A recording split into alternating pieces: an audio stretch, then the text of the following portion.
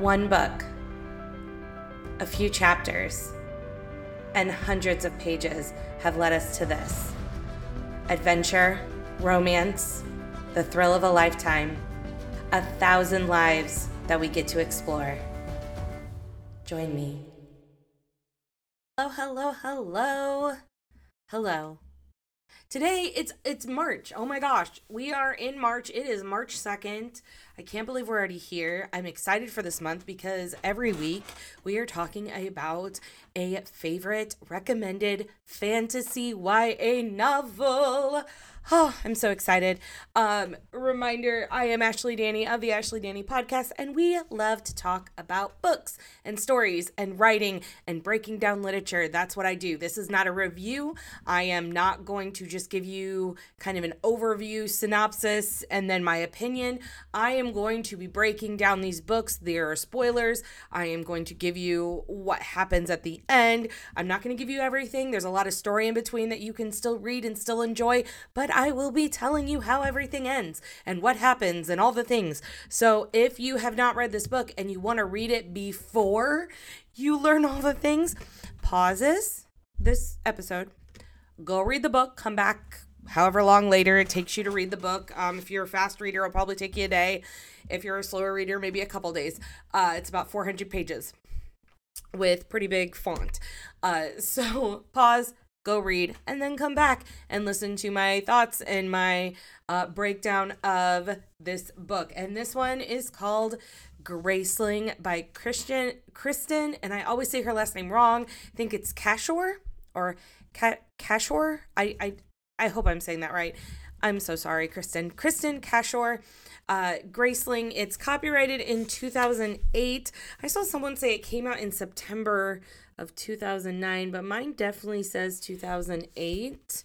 So I don't know. Maybe the copy she looked in was like a revamp of the cover. I have the original cover. I love original covers because I usually get to them before the new exclusive books come out. Or new covers or whatever. So I love my original cover, and I take care of it as best as I possibly can. But anywho, we are talking Graceling, and I need to slow down my talking because you might not be understanding every word I say. So take a deep breath, let it out. All right, let's dive in. So like I said, Graceling was published in 2008 by Kristen. Why do I keep saying Christian? Kristen Cashore, and it follows the adventure of a Graceling named Katza and a prince she meets along the way. So you're probably asking yourself asking me if you have not read this book and are ignoring my warning. Ashley, what is a Graceling? So a Graceling in this novel is someone who is born with unhuman-like abilities, like astronomical, almost like magic, but they don't call it magic. They call it a grace. And they have abilities of different types of abilities, ranging from combat to survival to manipulation to seeing lies to fire elements, etc. There are a multitude of different graces, and you learn that as you read this book and as you read the series, because there are 4 books right now in this series. I've only read the first 3. The 4th one's been sitting on my shelf staring at me because I want to read all 3 again before I read the 4th. But the problem is now that I'm doing this podcast, I'm reading other books, and I have other things going on this summer with Harry Potter. So it's just, I'm overwhelming myself with the amount of stuff I need to read, because not only do I read, I also write, full-time job. I play video games every once in a while, like Hogwarts Legacy. Lots of different things that I do. So I have not gotten there yet, but I have read the first 3. Amazing, but we're only going to look at the first one today. So the way that you know that you're in the presence of a Graceling is you have to look at their eyes. In this world, if you have 2 different color eyes, like blue brown or whatever, green blue, you are considered a Graceling, which means you have some sort of ability. And with Katza, at the beginning, her whole life actually, she just thinks she's really good at combat and pretty much, which is gotten her uncle, who is the king of where she lives, which is called the Midlands, has made, like, trained her up to be an assassin because her parents are dead. So he uses his niece for her abilities to be an assassin. And remember last week how I said my computer went to sleep? Well, it did it again, but it's okay. I'm back up and running. I need to, like, move around my mouse and do things so it doesn't go away after 5 minutes. Anywho, so she thinks she's, like, good at killing or combating, like that's her grace. But really, you find out later on as she reads, again, spoiler alert, spoiler. Blah, blah, blah, blah. She actually has a grace that is survival. Her grace is surviving. And because she's put in these situations where she has to kill to survive, she becomes very good at killing because that's the only way to survive. So that's how she kind of gets to where she is. But she figures out the survival thing much later in the book. Actually, literally towards the end of the book is when we realize, oh, you are not just good at combat. Like, that's not the thing. It's something totally different. So that's what Gracelings are. That's what a grace is. So before we get into my own personal opinion, but let's be real, I'm going to give my opinion throughout this breakdown. Let's go over the 8 elements of the literature, because that is what I'm going to go to every single time we look at a book, because this is what we have. This is how we make a story. This is how we write a story. We need to look at the 8 elements. Reminder, if you don't remember the elements, it is point of view, theme, conflict, plot, character. I do not have the list in front of me. Character. Oh my gosh, I'm a horrible person. Tone. And I already did point of view. What did I miss? Guys, what did I miss? What did I miss? I don't remember. I gotta open my notes. Hold on. See? Horrible. I'm normally... Point of view, theme, plot, conflict, setting. Setting. That's what I was missing. So we're going to go through those real quick. So, and it's not going to be real quick. It's going to be most of this episode. But let's start with the setting of this book. So the setting of the book is in what Kristen calls the 7 kingdoms. And no, I'm not talking about the 7 kingdoms of the Game of Thrones. She created her own 7 kingdoms. She has a map in the beginning of the book to show you what the 7 kingdoms are on. And they're kind of on this peninsula off of this mainland. There's a small peninsula, and it's broken up into the 7 kingdoms. So it's not on an island like Britain and Game of Thrones. It's her own made up world. And one of the 7 kingdoms is actually an island way off of that. So there's 6 kingdoms on the peninsula and then an island for the 7th kingdom. Now, the main countries, or the main kingdoms that we're kind of in, is first one is Midlands, which is where Katz is from, where her uncle reigns. His name is King Randa. Sunder is another one, but really that's just one that they have to travel through, and there's some enemies and wars going on, blah blah blah. So there's that one. And then these 2 are very important to the storyline. Monsey and I'm gonna say this one wrong. Lyned. I don't know how she pronounces that. But Monsey and Lyned, I'm going to say it's Lyned, are very important to the storyline, because the prince I told you she meets along the way is a prince from Lyned, which is actually the island kingdom. And then the villain and the innocent who they end up needing to save once they get there is in Monsey. And Monsey is not in the midst of the peninsula. So if you look at the peninsula, it's like a square off of the mainland, and 5 of the countries are kind of all squished together. But then the southeast of the peninsula, it kind of goes down into Monsey. So it's kind of still kind of away from the rest of them. It only really borders 2 of them, but there's like mountain passes in between there. It's kind of secluded away from the rest of the kingdoms, which works well in our villain's favor. Now, our villain is named King Lek. He is evil, evil, evil, evil, evil. And I'll get to why here in a few minutes as I go through everything. But the picture that she's created, not just the drawing, but just the words on describing these different countries and the landscape. And I love reading how she describes Leonid, because she talks about the sea and the cliffs and the waves crashing, if I'm remembering correctly. And it's just, she's very specific with each one to make you just kind of visualize it. And if an author can't make you visualize where you are and have more than just one sense, like use more than just one of your senses to see it in your mind, then that author needs to work on their descriptive language a little bit more.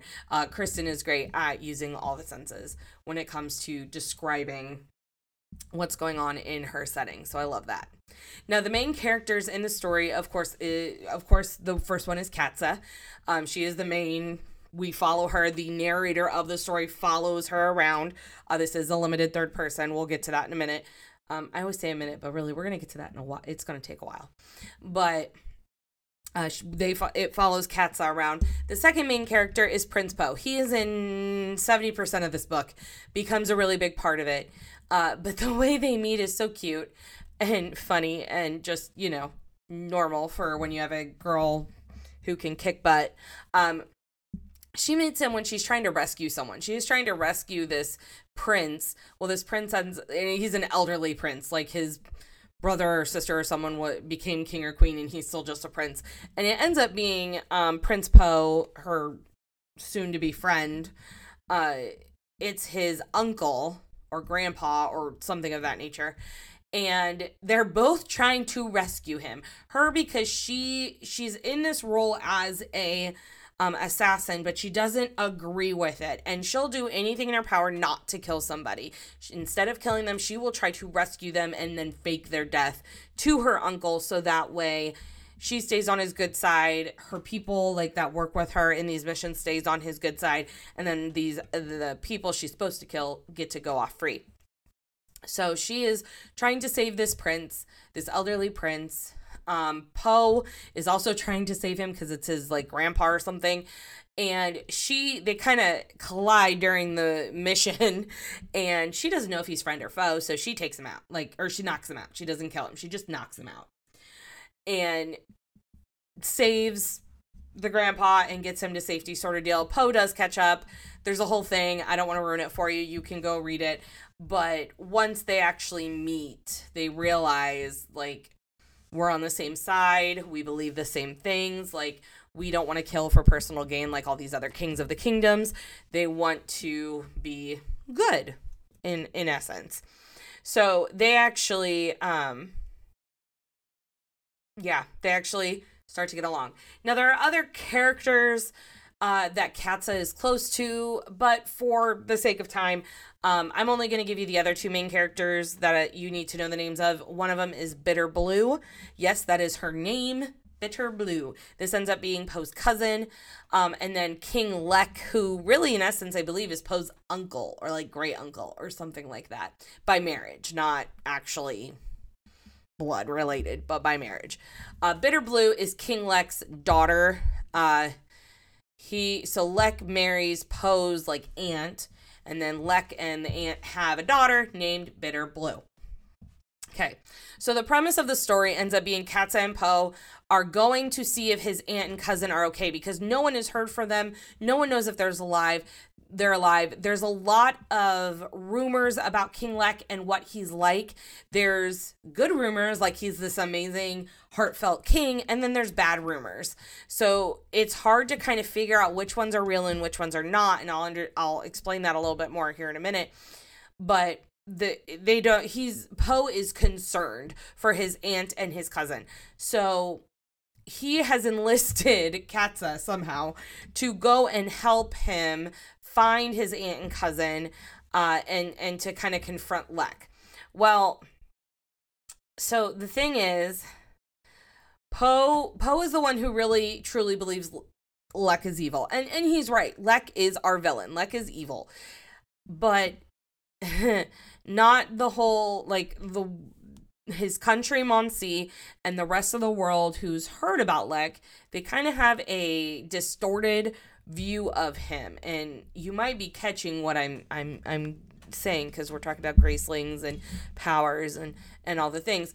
But they get it. They actually make it to Monsi, and they actually see his aunt get killed by King Lek right there in cold blood. Bitterblue is nowhere to be found. Bitterblue has went off and hidden into the woods. Her mother, the aunt, was trying to buy her time, and Lek kills his wife in cold blood with an arrow, because there's no technology. This is like old school bow and arrow, horses, the whole 9 yards.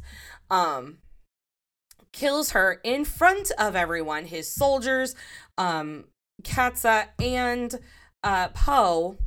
But Lex just says some words, and everyone thinks that she died of her own term, like she just magically died of natural causes, and now he is in grieving. And even Katza is believing what is coming out of his mouth. The only one who doesn't believe what's coming out of his mouth is Poe, because Poe is graced.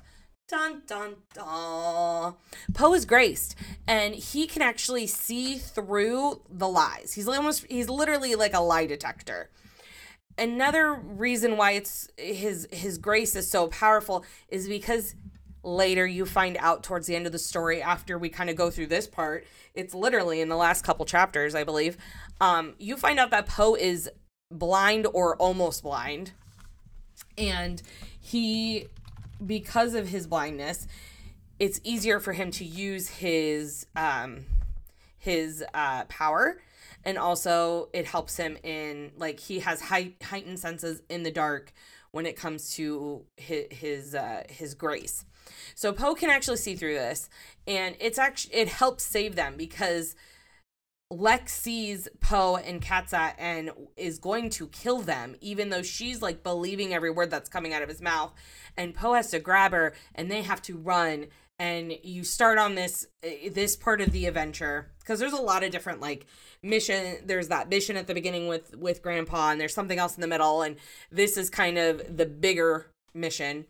So they have to get away, far enough away to get out of Katza out of King Lex's influence, so Poe can bring her back, and then they have to find Bitterblue, because Bitterblue is lost in the forest somewhere. And before Lex can find her and kill her, because he thinks his daughter is going to be a threat to him, they have to find her first. And you kind of see them go up against some of the knights of King Lex's realm and different things, and Katza has a problem kind of keeping reality in check, because King Lek is graced. He is a Graceling, but no one knows he's a Graceling because he wears an eye patch over one eye saying that eye was destroyed or blind or whatever it is. So no one knows he's a Graceling. Well, here's the thing. He has a manipulation. He can manipulate people with his words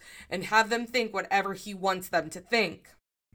So that is why Katza is having such a hard time keeping reality straight, because he is literally manipulating reality. And he's a very powerful Grace. He doesn't just manipulate it through his words at that moment, but those people who have been manipulated, they talk to other people and they get manipulated. And it literally spreads. It is word of mouth, and his grace can spread through just word of mouth, which is in this book a very, very powerful thing. And you actually, in the second book of the series, so she kind of pulls a Indiana Jones on us.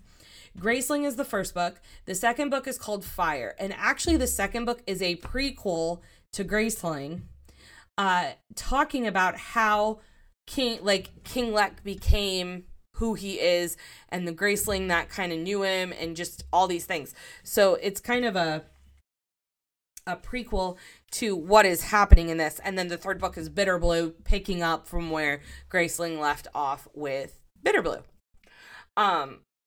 So that's really the plot and the conflict all rolled up into one.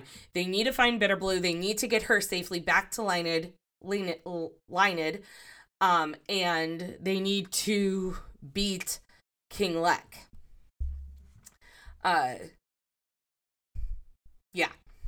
So I already talked about this, but we're going to go into oh no, right, sorry, wrong, I went ahead. So with these different characters, with especially these 4 different characters, an important part of any novel, especially like a fantasy adventure novel, is a character and their place in the story. So I haven't talked about this on the podcast yet, but in literature with characters, you have what's called archetypes. Archetypes are pretty much stereotypes of characters, but they have some sort of arc or meaning to the story. Now, I was looking it up just to see what is out there right now for archetypes. Because I'm very old school, I like the original 12 archetypes that I learned when I was doing my undergraduate. But there is so many different sources that are ranging from, there are 8 archetypes. No, there's 14 archetypes. No, there's 12. No, there's this. I like to stick to the original 12. They're my pride and joy there. But apparently there's other types, probably trying to evolve with the times. But I still think the original 12 hold up well. So in any adventure story, the 4 archetypes that I believe you need for any story is a hero, the innocent, the sage, and the villain. So hero, sage, and innocent are what we call protagonists. They are the good guys, the good characters, the ones that you're rooting for. You want them to win, normally. And then with the villain, of course, is the antagonist who is evil and you don't want him to win because he's a horrible person. That is the norm of protagonist versus antagonist. Now, we have, characters like in Marvel, Loki, who is a anti-hero, who is a sort of form of, he can kind of be a protagonist, he's sometimes an antagonist, he kind of flip-flops. So there are characters that flip-flop, it's not as black and white as it used to be when it comes to the antagonist versus the protagonist. But in most stories, in most tales, in most adventures, you have the antagonist and the protagonist. And in this story, our hero is Katza. Our innocent is Bitterblue. And King Lek is, of course, the villain. Now, you're probably wondering, who's the sage? There's no way that Poe's the sage. No, Poe is not the sage. Actually, the sage is an elderly handmaiden named Helda. You only hear about her a little bit at the beginning of the book because she takes care of Katza, but she becomes bigger later on as she helps take care of Bitterblue. So I needed to add her in there, even though we're not really talking about her. So you're probably wondering, okay, what's Poe? Very easy. He is the lover. I mean, obviously, people. He and her, of course, fall in love. Really, who didn't see that coming? Katza, the strong, abled warrior, and a prince. Duh. It's like fantasy novel writing 101. If that didn't happen, I would have been shocked. But it's a different type of love. It's not like a inseparable, like vampire, like sparkly vampire Twilight kind of love. It's a hard love because they're going through this adventure. They might lose each other. Even at the end, when all is done, all is good in the world, Lek is dead. Yes, spoilers, Lek is dead. Katza throws a knife in his face, I believe. When all that's said and done, like, they're not even going to stay together right then and there. She has to go back to her kingdom and face her uncle and tell him how it is, and then she'll go back to Poe. So it's still a relationship with conflicts and dynamic moments where they're still figuring things out even after the happily ever after. Because really, there's no real true happily ever after. And I'm breaking my own heart saying that, but let's move on. Now, the other part of characters, we talked about protagonists, antagonists, we talked about archetypes, but also dynamic and static characters. If you don't know what that is, dynamic means the character's growing, changing, they're developing. They're not the same character that we met at the beginning of the book. Static doesn't change. They're literally the same character all the way through. So our static character is pretty obvious, Bitterblue and Lek. The reason for that, usually the villain is not a dynamic character when they're not focused on it. Now, Loki, I go back to Loki because he's the most popular one I can think of. he is very dynamic and changing and growing because he is a main character. All the Avengers they all have their own different like story types, especially with now having a TV show for Loki. But it can happen. But in this instance, when you have a villain, when they are the one that needs to be thwarted, Lek is static. He's not going to change. He's going to continue to be manipulative and evil and try to take over the world. I don't think that's what he was doing, but I wouldn't be surprised if he wanted to. Bitter Blue is static because literally she is the one they are saving. She is the innocent. Her story comes later. She becomes dynamic in her own book in the third one. Now, Katza and Poe, of course, are our dynamic characters. Katza starts off very dark. I talk about this in the tone, which I haven't talked about yet. But she starts off very dark. She starts off very hard, very one way. She doesn't know who she is. She doesn't understand her identity, which is the theme of this, which I'll get into more later. But she grows. She changes. She becomes more confident in herself. She becomes more set in what she wants to do and that she does not want to be a pawn in her uncle's world anymore. Poe is also dynamic because he has a secret he's hiding and he has to trust her and change and grow to get to the point to be able to share it with her. So there's dynamicness in both of these characters, which is good. And now I get to the point of view. So because these characters are dynamic, because there's so much going on, I said this in my last episode, with any sort of fantasy adventure, I really think it always should be limited third person. I think we need to have a main hero or innocent that we are following throughout the whole book, but have a limited third person point of view because it helps us give us a bigger picture of what's going on in their vicinity. So with Katza's vicinity, we're seeing a lot more different things. We're seeing a non-personal element, there are non-personal elements in the story that need to be described in the narration without her personal bias. Don't know if I really said that sentence right. I'm looking at the essay I wrote. Let me just read the sentence. So we're looking at the bigger picture. Also, there is a non-personal element to the descriptive nonverbal parts of the narration that I think is important in a plot-driven novel. This is a plot-driven novel. This is not a character-driven novel. Yes, there's dynamicness in it, but it is not just fully about Katza. It is very plot. We have lots going on, lots of adventure, lots of different things.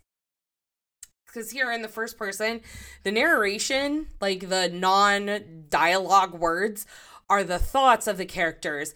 And those thoughts can definitely be very biased in what's going on around them. Because they're seeing it through their eyes. So in their eyes, it might be this, and this, or this person's looking at me this way, or I'm feeling this, I'm feeling that. It's all I. It's very biased. In a third person limited point of view, actually any third person point of view, you are getting a non-biased account of what's going on. You're getting more accurate descriptions of movements, body languages, facial expressions. It is not covered in personal bias, which really helps set up for the tone of the story, which, like I said, is this serious tone, a life-threatening, adventurous tone, dark, and of course you have the undertones of sexual tension between Katza and Poe through the whole time. But the tone really sets up Katza's character as well. She is dark. She has a dark tone because she is so heavily burdened with the fact that she is her uncle's assassin. But she so struggles because she doesn't want to do this. She wants to save people. She wants to do what's right. And that tone is very much brought out in not only the description of the story, but in her personality as well. So as she moves towards Poe, as she starts to find her true identity outside of her uncle's assassination role for her, her tone starts to soften. It lightens up a little bit, especially after she kills Lek. She really solidifies pulling herself out of the darkness and into the light after Lek is killed and she realizes she needs to stand up to her uncle. The funny thing is she pulls herself out of the light, but here's the spoiler of Poe. Poe is actually blind or going blind, and I already said that actually, but I'm saying it again. He's going blind, so he's always in darkness. But he has pulled her out of the darkness, so poetic there. So, and like I said, the big theme is identity, because if you think about it, in this story, we have these dark tones going on, and these dark, sinister tones are hiding Lek's personality, hiding Katza's true identity and intentions, and hiding Poe's identities. Like, all three of these characters' identities were tainted or hidden throughout the novel, and as the reader, you're trying to figure them out. And as you get towards the end, you realize, like, oh, Lek, he is an evil son of a and manipulating everyone around him. Oh, as you get towards the end of the novel, you realize, oh, Poe's hiding this condition of being blind to Katza, because he didn't want her to think that he couldn't do what he needs to do on this adventure. Oh, towards the end of the book, you find out Katza has been struggling. Well, actually, you find out throughout the whole novel that she's struggling with her identity on who she is and what she does and all the things, but she becomes more solidified in who she really wants to be at the end. So it's all about identity, whether it's hiding, finding, or keeping a secret, what you do. So I think it's a really great novel for young adults to read, because it has that undertone, or it has that that theme underneath it all of finding who you are and being true to yourself. So those are all the different elements. Personally, I love this novel. It has an original storyline. The true struggle she builds in Katza when she faces the villain, Lek. The beautiful world that Kristen created is just gorgeous. It's an amazing novel, and I loved rereading it. I reread it about a month ago. I'm really excited to reread the others. It's just a great story. I give it an 8 out of 10. Honestly, it's amazing. It's not perfection. No novel really is perfection to me. Even the Potter novels are not perfection to me. But I definitely give it an 8 out of 10, and I would recommend it to any fantasy reader who enjoys YA literature. You really should check it out. It's absolutely fantastic. So, yeah, go read Katza's adventure and join all the Gracelings on their journey through the series. Yeah. All right, folks. Before we get out of here, I would like you to listen to a message from our sponsor, and then I'll be right back. Hey, it's Robert from Limitless Broadcasting, reminding you to tune in to Limitless Broadcasting Network anywhere you get your podcasts, from Apple Podcasts to Spotify. Check us out today. All right. Go check out all the other podcasts. There is Pixie Dust Twins podcast, which I am on with Sammy. There is the Boogeyman podcast, or Can't Stop the Boogeyman. I don't know. It's a horror movie podcast, not kid friendly, just so you know. There is Living with Chronic Pain. And I feel like there's one more that I'm missing. I don't remember. Just go to Limitless Broadcasting and you'll find them all. Next week, we will be dissecting a book called The Awakening.